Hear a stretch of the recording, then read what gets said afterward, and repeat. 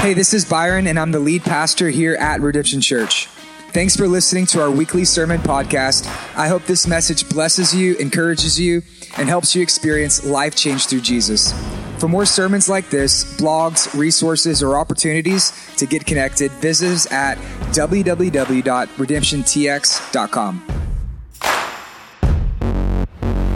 That was sick, right? Yeah. My boy JC hooked me up right there. Hey, how y'all doing today? Yeah. Redemption Church, I am glad to be with you today. And let me tell you why, because I get to speak on something that is so near and dear to my heart. I want to talk to you guys today about worship. Yeah. And not only just worship, but actually a certain aspect of worship that maybe you don't have the best relationship with.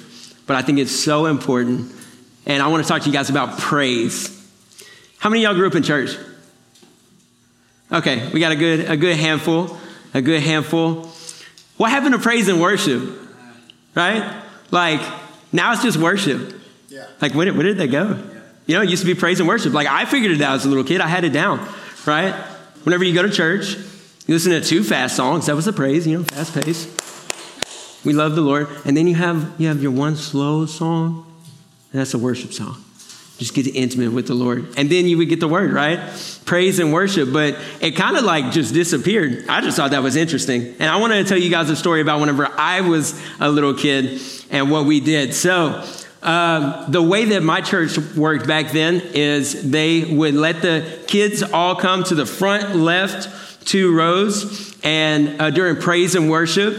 And then we would do that, and then we would go back whenever the pastor would come up. We would go back to kids' church across the street, and we would finish out doing that there. Well, I want to tell you guys about this particular day that as a 27-year-old grown man, I'm still wildly embarrassed about. Every time I think about it, it makes me cringe. So I remember being like 5 years old, and one thing you guys need to know about 5-year-old Ethan is I was really only into like 3 things. I was into sports, Dragon Ball Z, and Kung Fu. Come on. Like, that was it. And I was all in on all of those things. And so I thought, 5-year-old Ethan was like, you know what? This is the day. I'm out here in the front, and there's music playing. I get to jam. I think it's the perfect time to start practicing my Kung Fu. I've been doing it for about 6 months. Can y'all imagine with me? Actually, you know what? You don't even have to. I'm going to show you.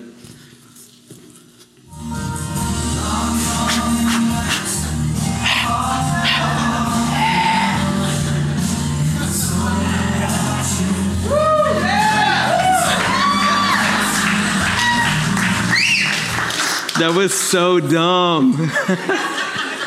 That's exactly what I look like, but like this big. And I had a beard back then too, yeah. And so we left that praise and worship session. I was like, that was dope.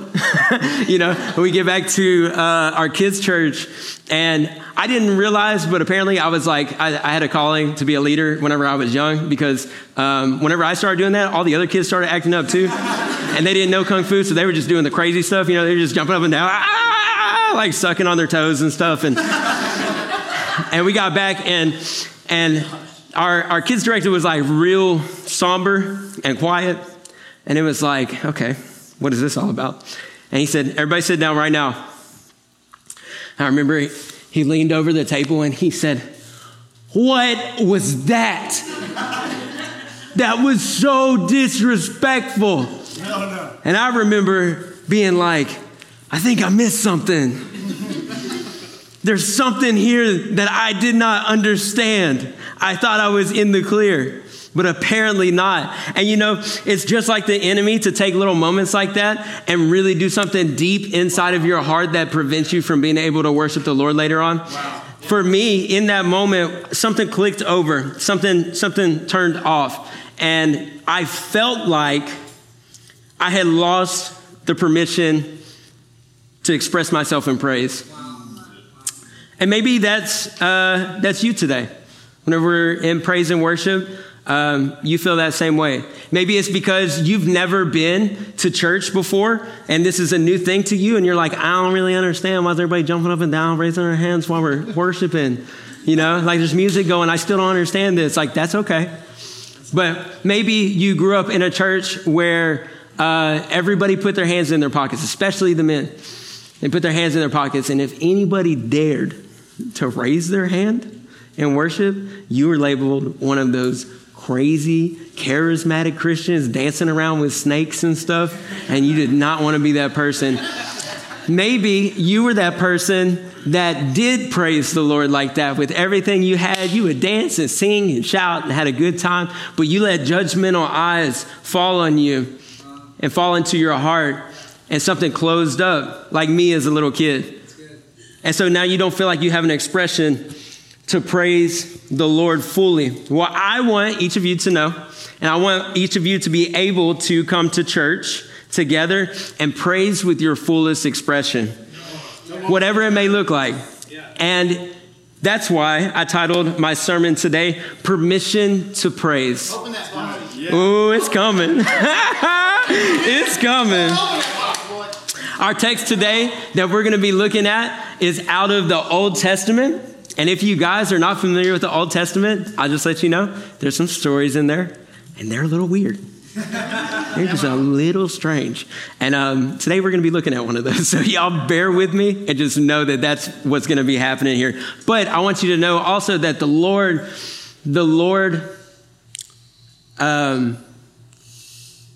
how's that? It just came to me and then it left. That the scripture, the Lord confounds the wise with the simple. So this will look like one thing on the surface, and we're going to talk about it, and it's going to be something different, okay? So I just want to encourage you guys with that. So here is the scripture today. It's going to be 2 Samuel verses 14 through 23. That is going to be our scripture today. So if you have your Bible, go ahead and open that up. If you have your YouVersion app, go ahead and find that. And while you're doing that, I would like to go ahead and give you a little backstory on verses 1 through 13. So this is kind of the setup for everything. So pretty much King David, y'all know David and Goliath? This is the same David. Y'all gonna have to be a little more alive than this. I'm about to bring some energy, y'all. I need y'all to meet me here. King David, who was also the guy who defeated Goliath, just grown up now, and he became a king. He was the king of the Israelites, and he rounded up an entourage of people, and they went over to the city of Bala to go pick up the Ark of the Covenant. And if you guys don't know what the Ark of the Covenant is, it was a box that was a symbol and representation of the Spirit of God, of the presence of God. It had like the 10 Commandments in it and a couple of other choice items, and it was known to have a lot of power. It had the power of God with it, the Spirit of God with it. Wow. And the whole reason that they were going to Bala was a city that was of the Philistines, which is actually their enemy. That's where Goliath was from, the Philistines. And so earlier, even before this passage, they had gotten in a scramble with the Israelites, and the Philistines captured the Ark of the Covenant and brought it back to their city. Well, the Spirit of God was not really big on not being with his people. And so he just really kind of wreaked havoc on the city of Bala. And so they literally were like, hey, King David, please take your crazy box back. We can't handle it anymore. It's unruly. We can't do anything with it. It's only causing all kinds of ruckus for us. So that's what David did. He went with all of his entourage, and they went and they picked up the Ark of the Covenant. They put it on a brand new high-tech ox cart, which if you don't know what that is, it's a cart carried by an ox. And they headed back home. This actually ended up being a terrible decision to carry it this way, which we will talk about. There was this one guy named Uzzah. Everybody say his name with me. Uzzah. Uzzah was put in charge of walking next to the Ark of the Covenant and the ox cart. And so they're going along, and David and his whole squad, they're dancing and singing and praising the Lord with everything that they have. And right in the middle of that, something happened. Someone forgot to put air in the ox because he had a blowout, and he tripped.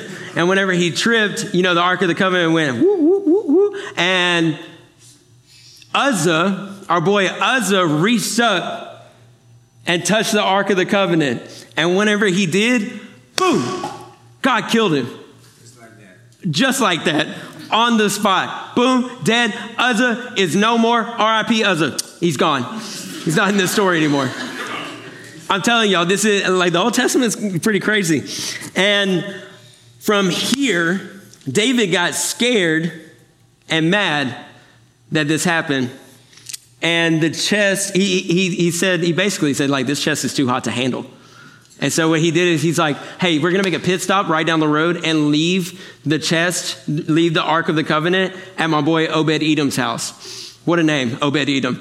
And so they leave it there. They go home. 3 months pass, and that's where we pick up right here in verse 14. So that was a summary of 1 through 13. We have our setup. We know where we're at. David and his crew are on their way back to Obed-Edom's house to pick up the Ark of the Covenant and bring it back home to Jerusalem. So with that being said, we're going to look at 14 through 13 together, and we're going to unpack it. Y'all ready? Yeah. Y'all with me? Come on. Let's do it. 9 a.m. service was good. I'm expecting a lot out of 11 a.m. service. Verse 14. And David danced before the Lord with all his might. And David was wearing a linen ephod, which if you don't know, it's kind of like the equivalent to like some Calvin Klein whitey tighties. So David and all the house of Israel brought up the ark of the Lord, the Ark of the Covenant, with shouting and with the sound of the horn. As the Ark of the Covenant came into the city of David, I thought I was going to be able to read it back there, but I want to read it right here. It makes it easier. Where we at? Y'all help me out. 16. As the Ark of the Lord came into the city of David, Michal, the daughter of Saul, who was also the wife of David, looked out of her window and saw King David leaping and dancing before the Lord, and she despised him in her heart. And they brought the ark of the Lord and set it in its place inside the tent that David had pitched for it. And David offered burnt offerings and peace offerings before the Lord. And when David had finished offering the burnt offerings and peace offerings, he blessed the people in the name of the Lord of hosts and distributed among all the people, the whole multitude of Israel, both men and women, a cake of bread, a portion of meat, and a cake of raisins to each one. Then all the people departed, each to his house. Right here in verse 20. And David returned to bless his household. But Michal, the daughter of Saul, also David's wife, came out to meet David and said, how the king of Israel honored himself today, uncovering himself today before the eyes of his servants, female servants, as one of the vulgar fellows shamelessly uncovers himself. She basically said, somebody come get my husband. He's acting a fool in front of everybody. But then we see here, verse 21, David claps back at her. I'm not saying this is a good thing to do to your wife. I'm just telling you what happened. And David said to Michal, it was before the Lord who chose me, it was before the Lord who chose me above your father and above all his house to appoint me as prince over Israel and the people of the Lord. And I will celebrate before the Lord. I will make myself yet more contemptible than this, and I will be abased or also disgraced in your eyes.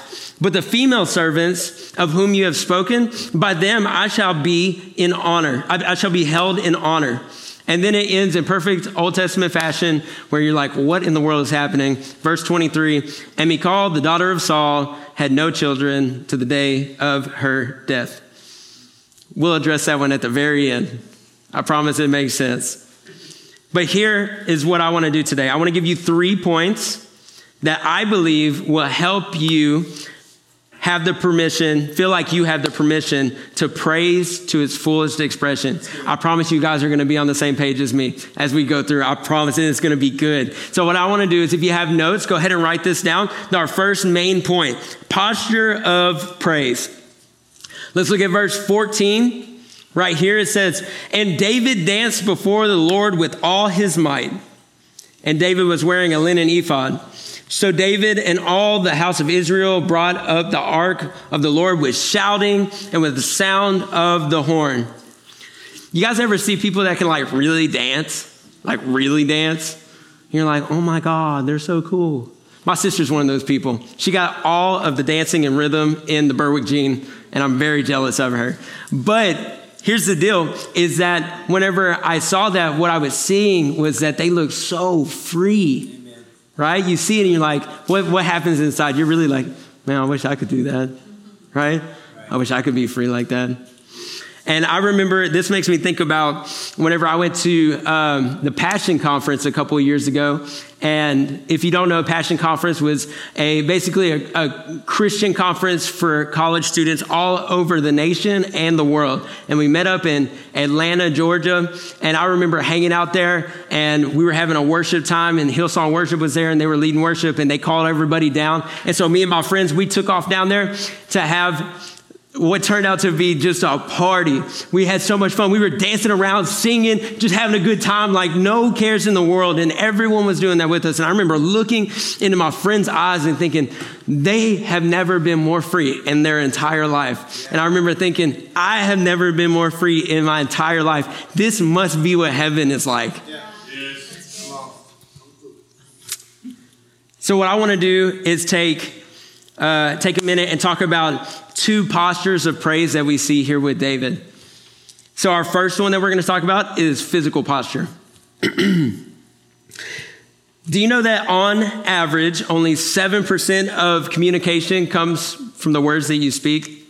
That leaves a whole lot of other percentage for your nonverbal communication within your body. That's how we speak to people. And it's 93% if you wanted to know. I just don't want you to think I don't know math. I don't know if there's any extra room for any other kind of weird communication I just don't know about.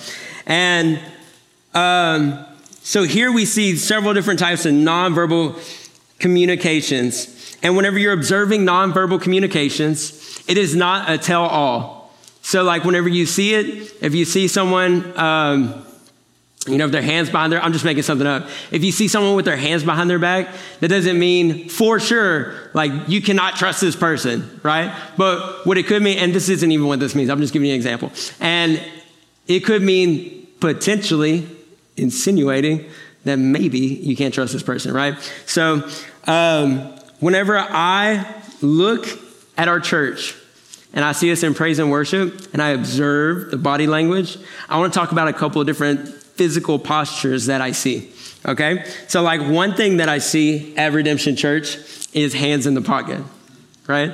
Got our hands in the pocket. I would ask you to raise your hand if you're guilty of that, but your hands are probably in your pocket. So hands in the pocket is a good indicator that you may be feeling lack of confidence, and really, you just don't know what to do with your hands, right? What do I do with my hands right now? Everybody else is, what do I do with my hands? There's a safe space right in my jeans. That's cute, It's a little safe space. And then you also have, folding the arms right here, right? So it's widely regarded that if you fold your arms, I disagree, right? Because maybe some of you guys do that. But in fact, that is not really what this means. The reason that people will do this, what it insinuates, is that kind of like with putting your hands in your pockets, you say, there's a lack of confidence here maybe just feeling insecure. And why do I say that? Because this is really a self-hug. Y'all never thought about this before, right? So we're all about safe spaces and self-hugs, And so that is something that I see. And these things are called closed body language. And whenever you look at closed body language, you can insinuate that maybe there is a lack of understanding in that moment, which is okay. Because like I said, maybe you don't know what's going on because you're not used to this. And so I'm not making fun of you. I'm just pointing stuff out, okay? I actually want to encourage you guys, which I'm about to do in a second. Yeah. And So what I want to do is tell you about some other things that you'll see, some other ways, some other postures of praise that you will see at Redemption Church, okay? You'll see people raising their hands. Let me tell you why they do that. Because I understand if you didn't grow up in church, then you're like, I don't understand why they do this whenever there's music playing. Like, what is this all about? I'll tell you. There's two reasons that we raise our hands in worship. One is surrender, and the other is celebration.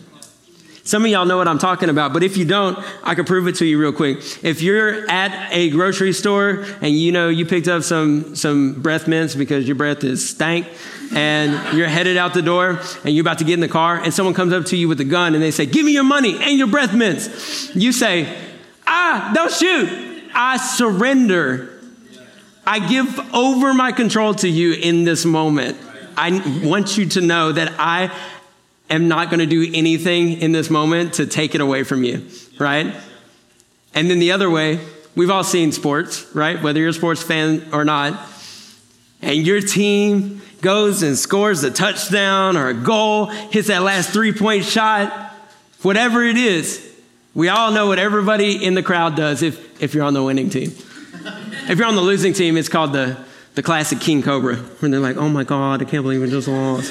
See everybody doing that, right?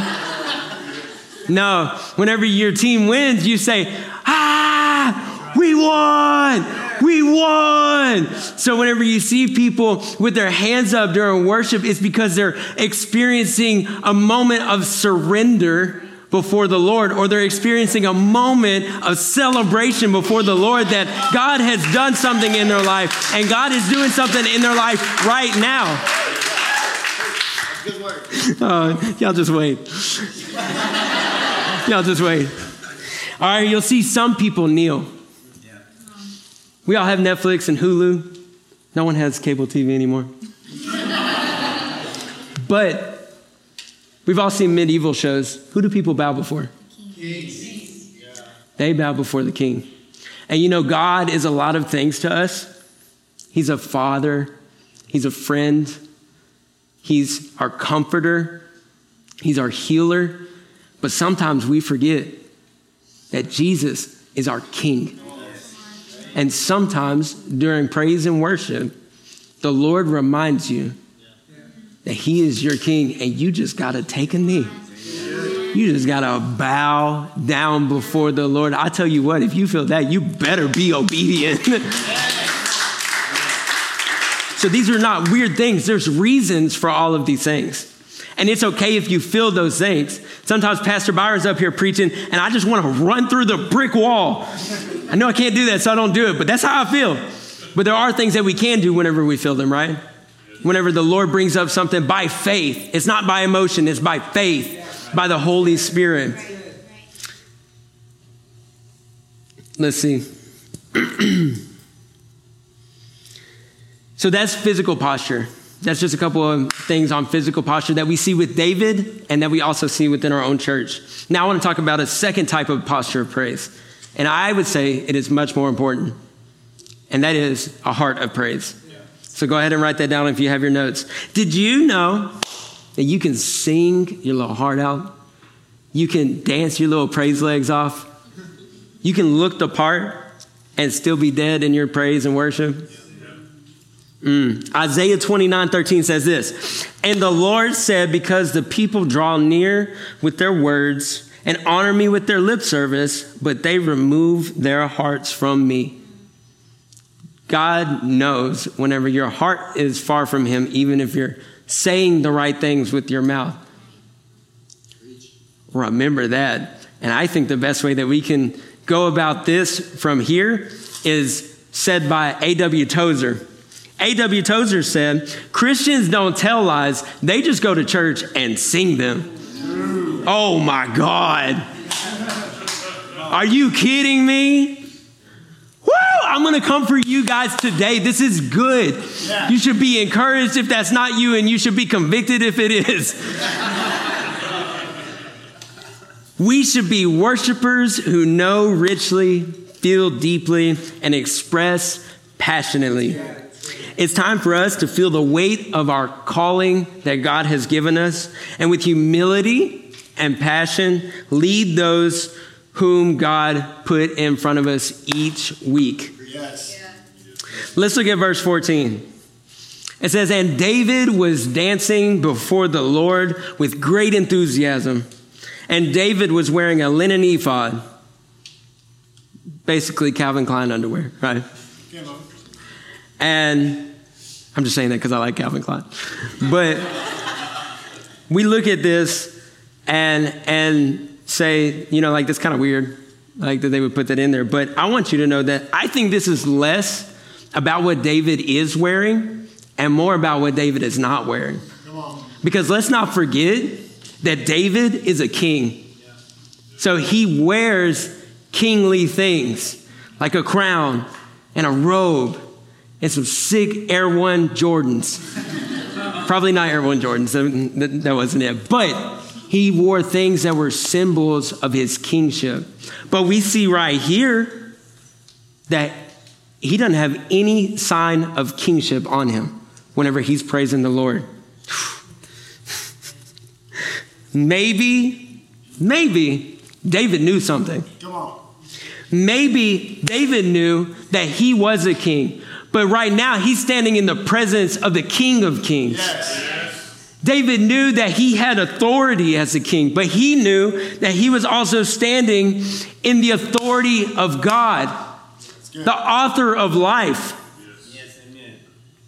He knew that he was standing before someone that all kings are going to have to bow before at the end of the day. So my authority, my kingship amounts to nothing, and I submit it to you, God, because you are the king. I am a king. You are the king. And that's what we see with the body language and what David is wearing here. Whew. David humbled himself before the Lord, and we should humble ourselves before God to give him the praise that he deserves. That's good. And we should not only be bringing a humble heart to praise, we should also be bringing a heart of expectation. Yes. I like to refer back to Matthew 13:12 right here. It says, for to the one who has, more will be given, and he will have in abundance. But from the one who has not, even what he has will be taken away. From the one who has not, even what he has will be taken away. That's why some of you Christians come into the church grouchy and you leave even more miserable than whenever you came in. You just sat through a whole praise and worship session with your church family, experiencing God himself, sitting under the teaching of sound word and taking communion before the Lord, and you leave mad. Are you kidding me? That is like you going over to someone's house whenever they invited you over to connect with you. And the whole time they're trying to connect with you, you are glued to your phone and you don't even notice them. And then whenever you leave, you want to complain about it and be like, they're not even good company. They're not even any fun. Y'all, maybe the reason that you're not filled with his presence is because you are not present. Come on. Yeah. That's good stuff. Man, that is not a church problem. That's a you problem. And you need to take that up with the Lord. We need to come with great expectation. Oh, Lordy, Lordy. Here's a pro tip for you in your Christian walk. Your expectation comes from history. You're like, what does that mean? With Jesus, our expectation comes from history. You can look to the future by looking at your past. How many times has God shown up for you? Yes. You thought you were done and out, that there was no way that anyone could love you. There's no way that you could take another step forward. But here you are today, getting life spoke into you. Yeah. And you can experience hope. Yeah. You can experience hope for your life. How many of you, your marriage was on the rocks? It was over, and then God showed up. Yeah.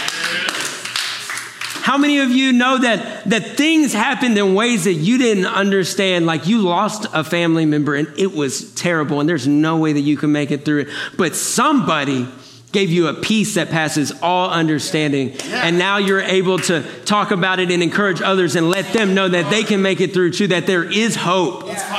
Man, how many times has God shown up for you in your past? We look at David. David can praise. Why can David praise? Because he knows what his future is going to look like, because he looks to his past. David, when David looks back on his life, he sees God everywhere. When he was just a little shepherd boy, God gave him strength to take on bears and lions and protect his sheep as a little boy. God was with him when he defeated Goliath, the giant of the Philistines.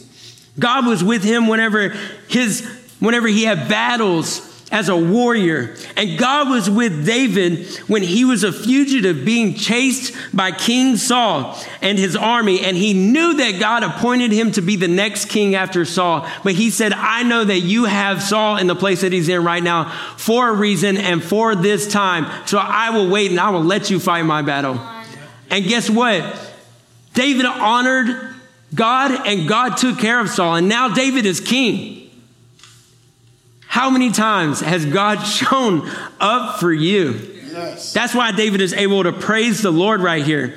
Expectation comes from history. You can look to your future by looking to your past with Jesus.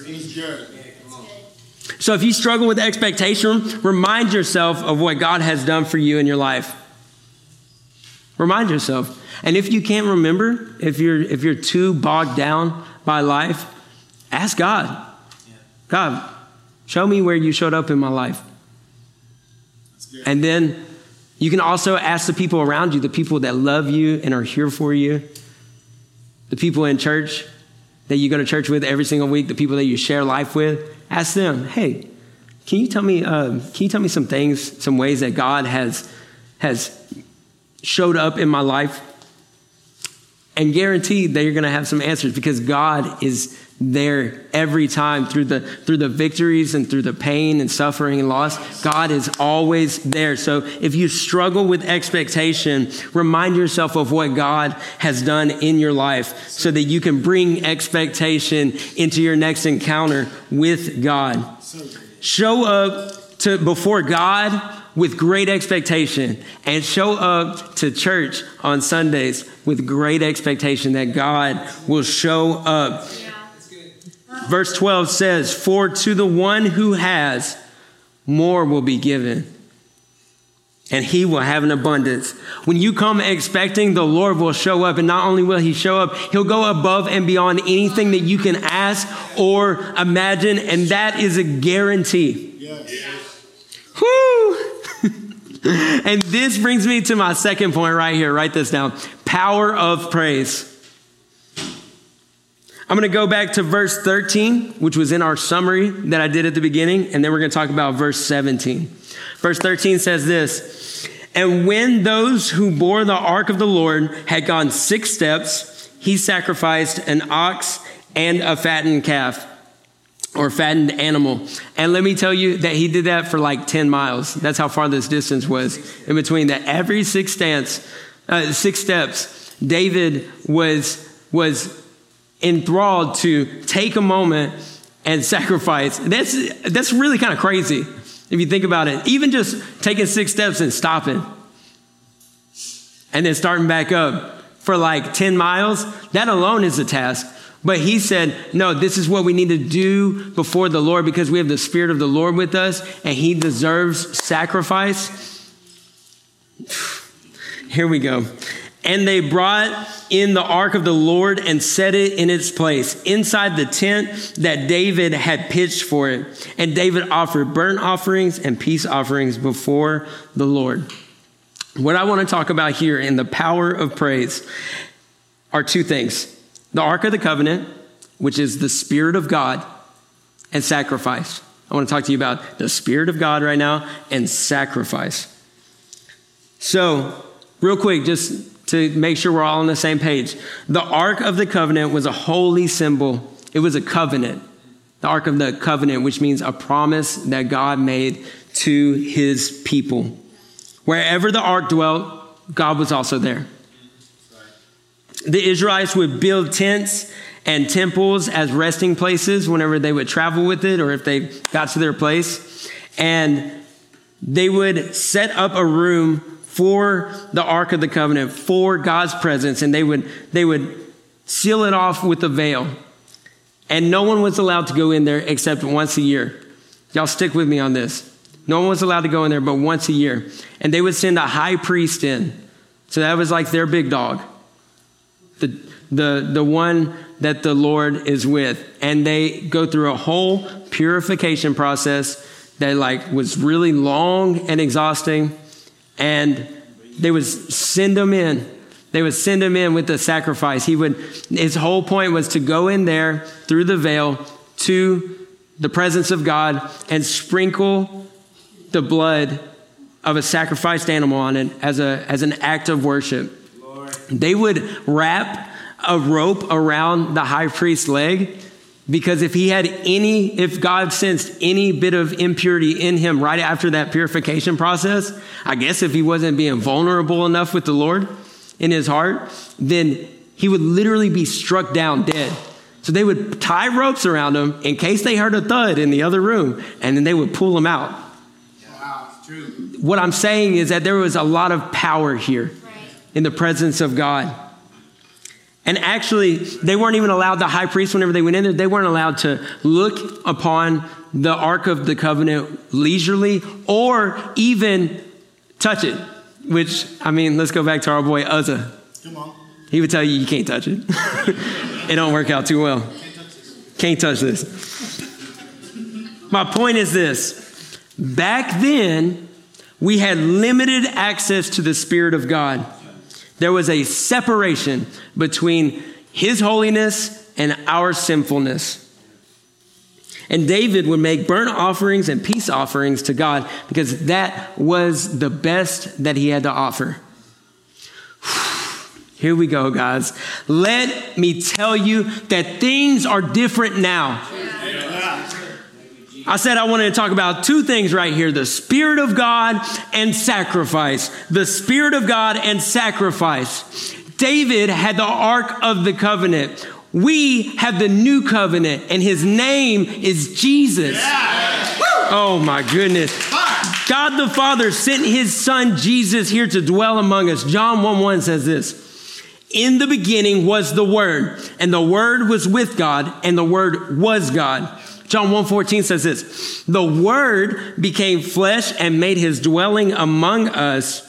We have seen his glory and the glory of the one and only Son who came from the Father, full of grace and truth. And then Hebrews 4:12 says this, for the word of God is living and active, sharper than any two-edged sword, piercing to the division of the soul and the spirit, of joints and marrow, and discerning the thoughts and intentions of the heart.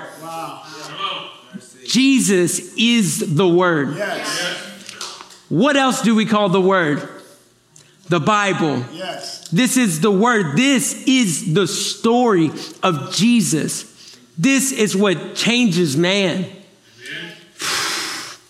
I love this quote. It says, if we as ministers are battling against the glory of this world with the glory of our own eloquence or talent, then we have been waving a flashlight with a dying battery in an arena of LEDs and strobe lights. Open the Bible and you turn on the power of the sun. Wow.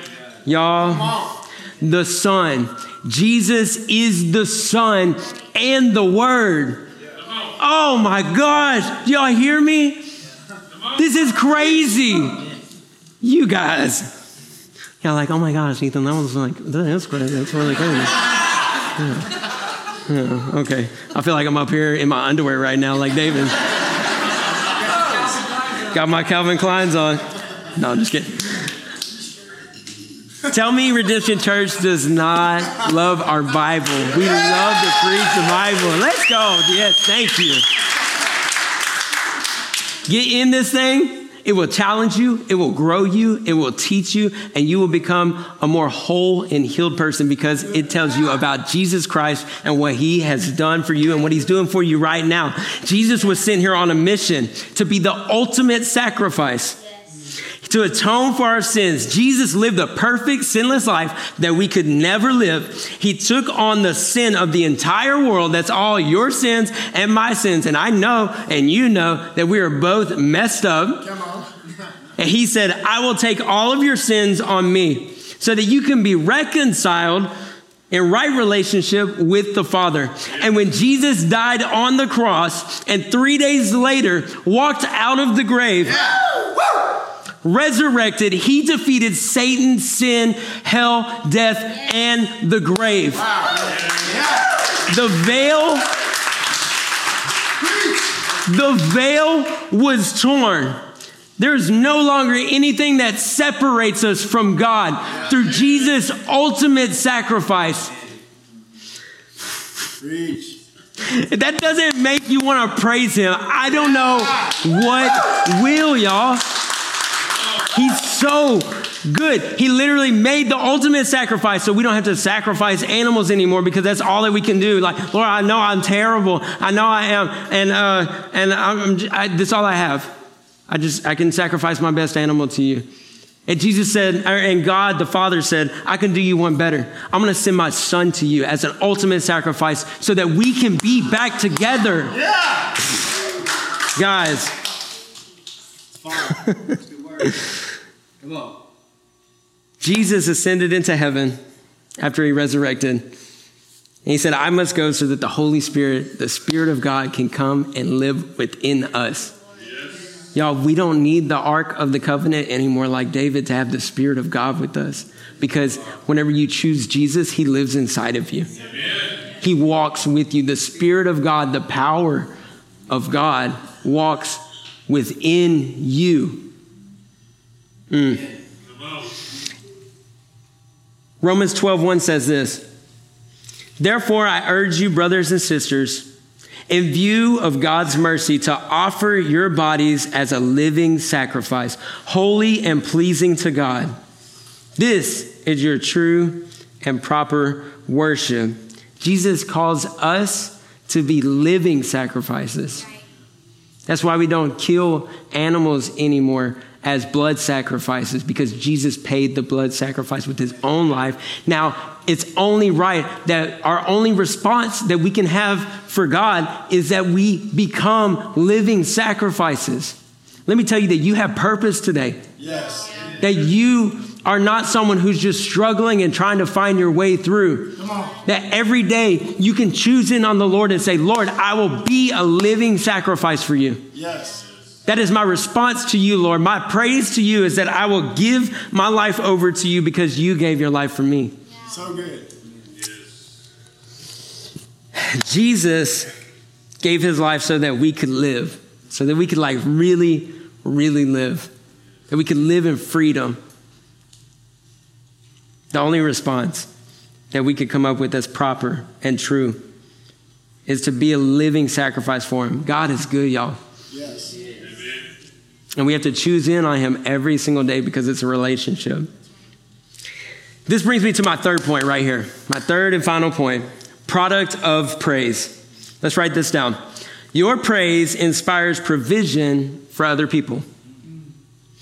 Verse 18 says this, and when David had finished offering the burnt offerings and the peace offerings, he blessed the people in the name of the Lord of hosts and distributed among all the people, the whole multitude of Israel, both men and women, a cake of bread, a portion of meat, and a cake of raisins to each one. Then all the people departed, each to his house.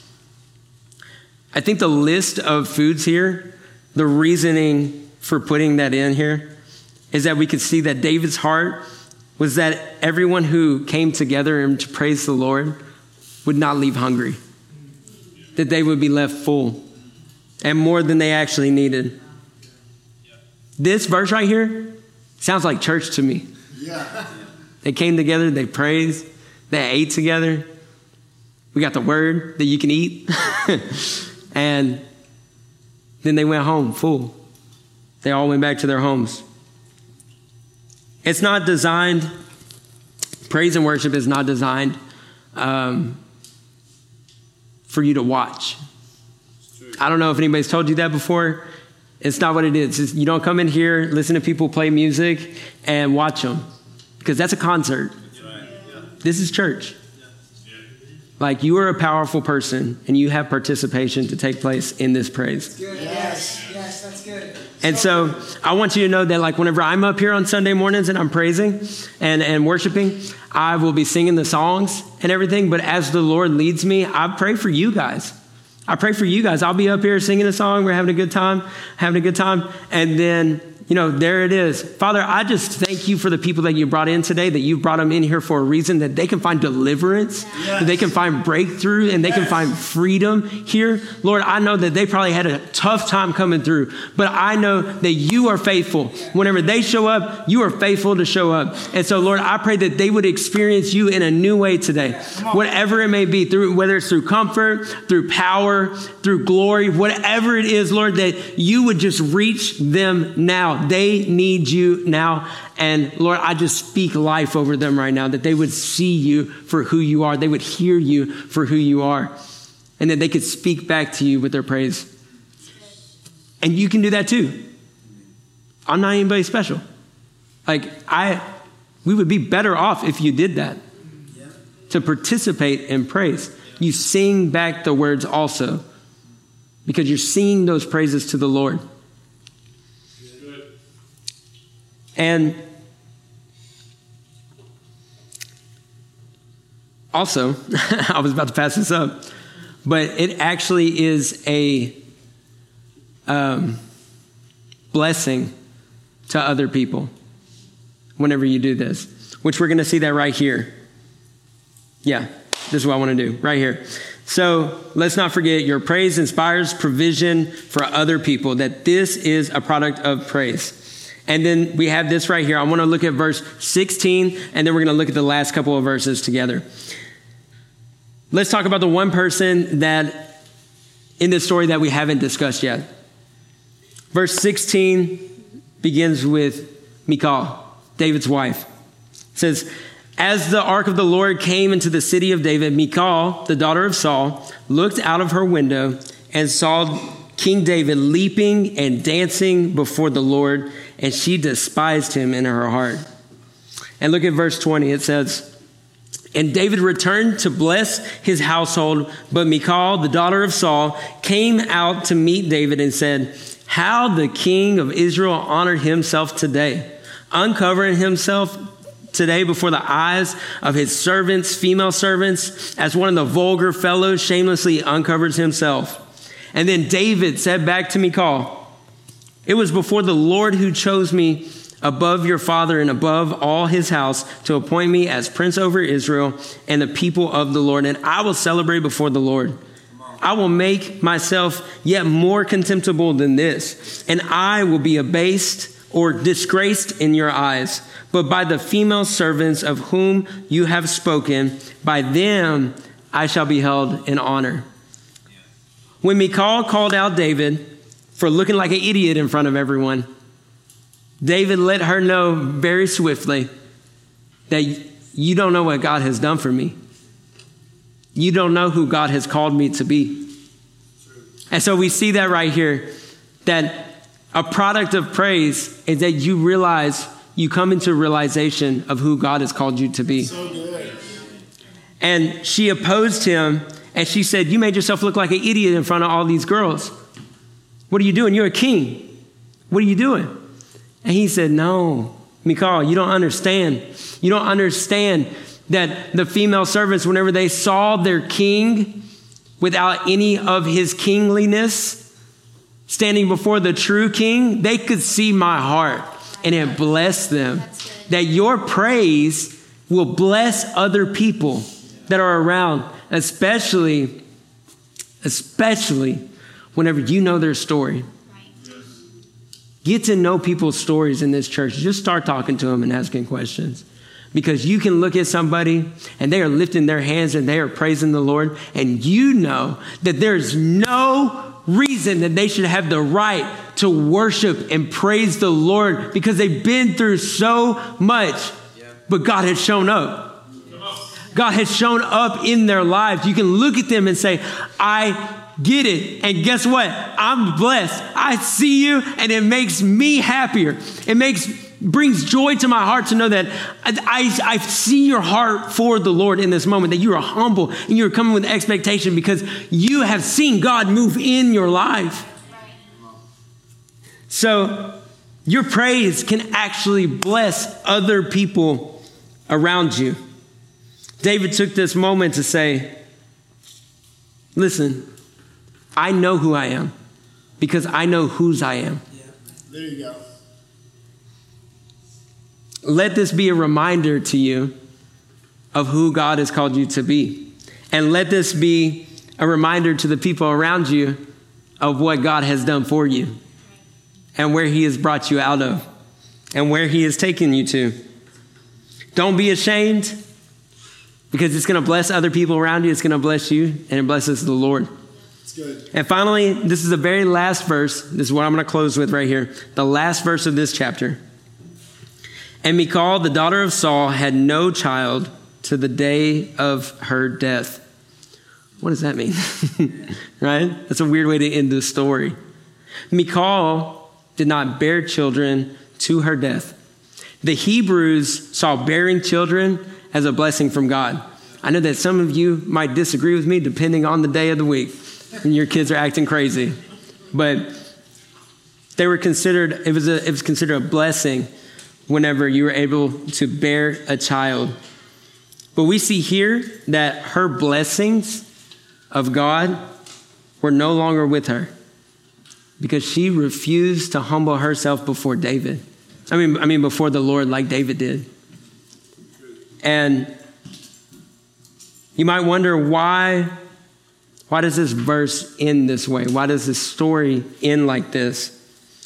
I think lineage speaks very loudly here. She despised David for his praise to the Lord, and her lineage and her legacy ended with death by herself.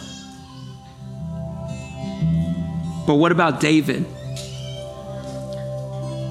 David's lineage can be tracked from this moment right here that we're talking about, all the way through the Bible to the New Testament into one person. And his name is Jesus. It's a direct line. Your legacy and your lineage can be Jesus. You have to praise the Lord. So my question to you today is, do you want a legacy that ends with you alone in death? Or do you want a legacy that begins and ends with Jesus? Here's the truth. You don't need permission to praise because you've already been given the freedom. And for those of you who may feel like you still need permission to praise, I'll tell you right now, as a leader at Redemption Church, that you have full permission to express yourself in praise. Yes. But in reality, Jesus gave you permission when he bought your freedom on the cross. He paid your freedom. He is your freedom. And he is your full expression of praise. And so we've talked today about the posture of praise, the power of praise, and the product of praise. And so what I want to do right now is practice our praise. So if you guys would stand with me, and I just want to take a moment. Hey, if that was you, you're the one who you got your hands in your pockets, you got your hands folded. I just want to challenge you to reach out one next level. If that just means you just taking your hands out of your pocket, cool. If you have your hands out your pocket and that's your normal, then I would say, raise your hands. Raise your hands. I'm not telling you what to do, but I do want to encourage you to experience more than you have ever before. Well, thanks again for tuning in with us here at Redemption Church. If this message was helpful to you in any way, leave a review, like, comment, or share with your friends to help others experience life change through Jesus.